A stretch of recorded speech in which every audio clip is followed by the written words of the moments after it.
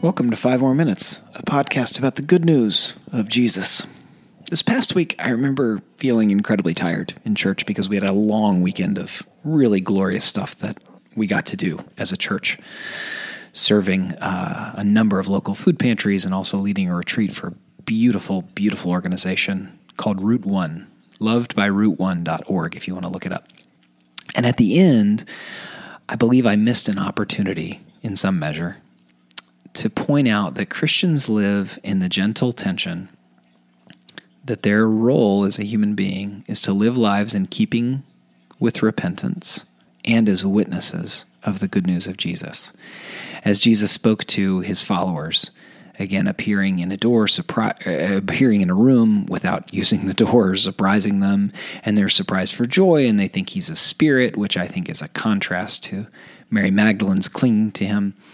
As he encourages them, he reminds them of repentance and then witnessing. And witnessing was going to be a newer idea to them, but they had heard him talk about repentance since the beginning. And that's the rhythm for Christians, and it's an imperfect rhythm. But each one is dependent upon the other. If we are not people of repentance, our witness is incredibly ugly from a hypocrisy standpoint. And yet, if we are repentant people and we do not tell them about Jesus and the with God life, gently, in the Lord's timing, carefully, but also boldly, all those things can happen at the same time, then what do we believe? Do we not believe that this is good news? And for some of us, we're so nervous because you think I'm talking about people at the grocery store and how you're supposed to tell them about Jesus. Maybe every once in a while, but most of the time I'm talking about your close friends and those you end up interacting with at work over time that become friends, and you end up sharing something about your life. You are witnessing to the hope and the healing and the truth and the love of Christ. And yet, that lives in tension with learning a lifestyle of repentance, where we're regularly repenting to God for times that we missed opportunities for neighbor love, where we're regularly repenting to our brothers and sisters and telling them, I'm sorry, and please forgive me, and I will attempt to love better in the future. And that can sound harsh or weighty unless people in fact sin against one another, in which case it's such delightful good news, because what else are we going to do other than learn to say that we're sorry and ask for forgiveness and repent? But the point of this 5 minutes is to remind us that we live in an interdependent tension with those two things as followers of Christ, and it is a daily thing. If you interact with other humans, you are witnessing what you believe.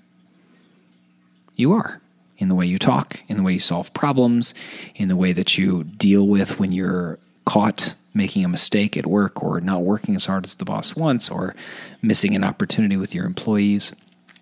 Understand that, but for the grace of God, go us, to quote Martin Luther. And so both are essential.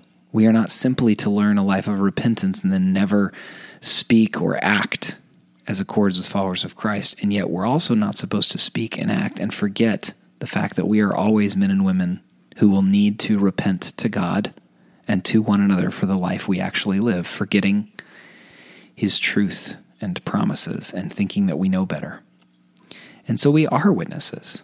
And one of the ways that we witness is learning to live a life in keeping with repentance. And we are to repent. And then we're not to shy away from witnessing on behalf of the good news of Jesus, which rescues us from ourselves into the love of God. The good news is this: Jesus. Because of him, we are reconciled to the Father and given peace and real life. And we continue to repent for believing that we can save ourselves. And then we witness the fact that we're saved from that terror. So as Jesus speaks in his resurrected form to his disciples, he reminds them of things that he had taught them 3 years ago about learning to live a lifestyle of repentance. And he tells them they get to witness that and that be witnesses of that. And that is true for us also.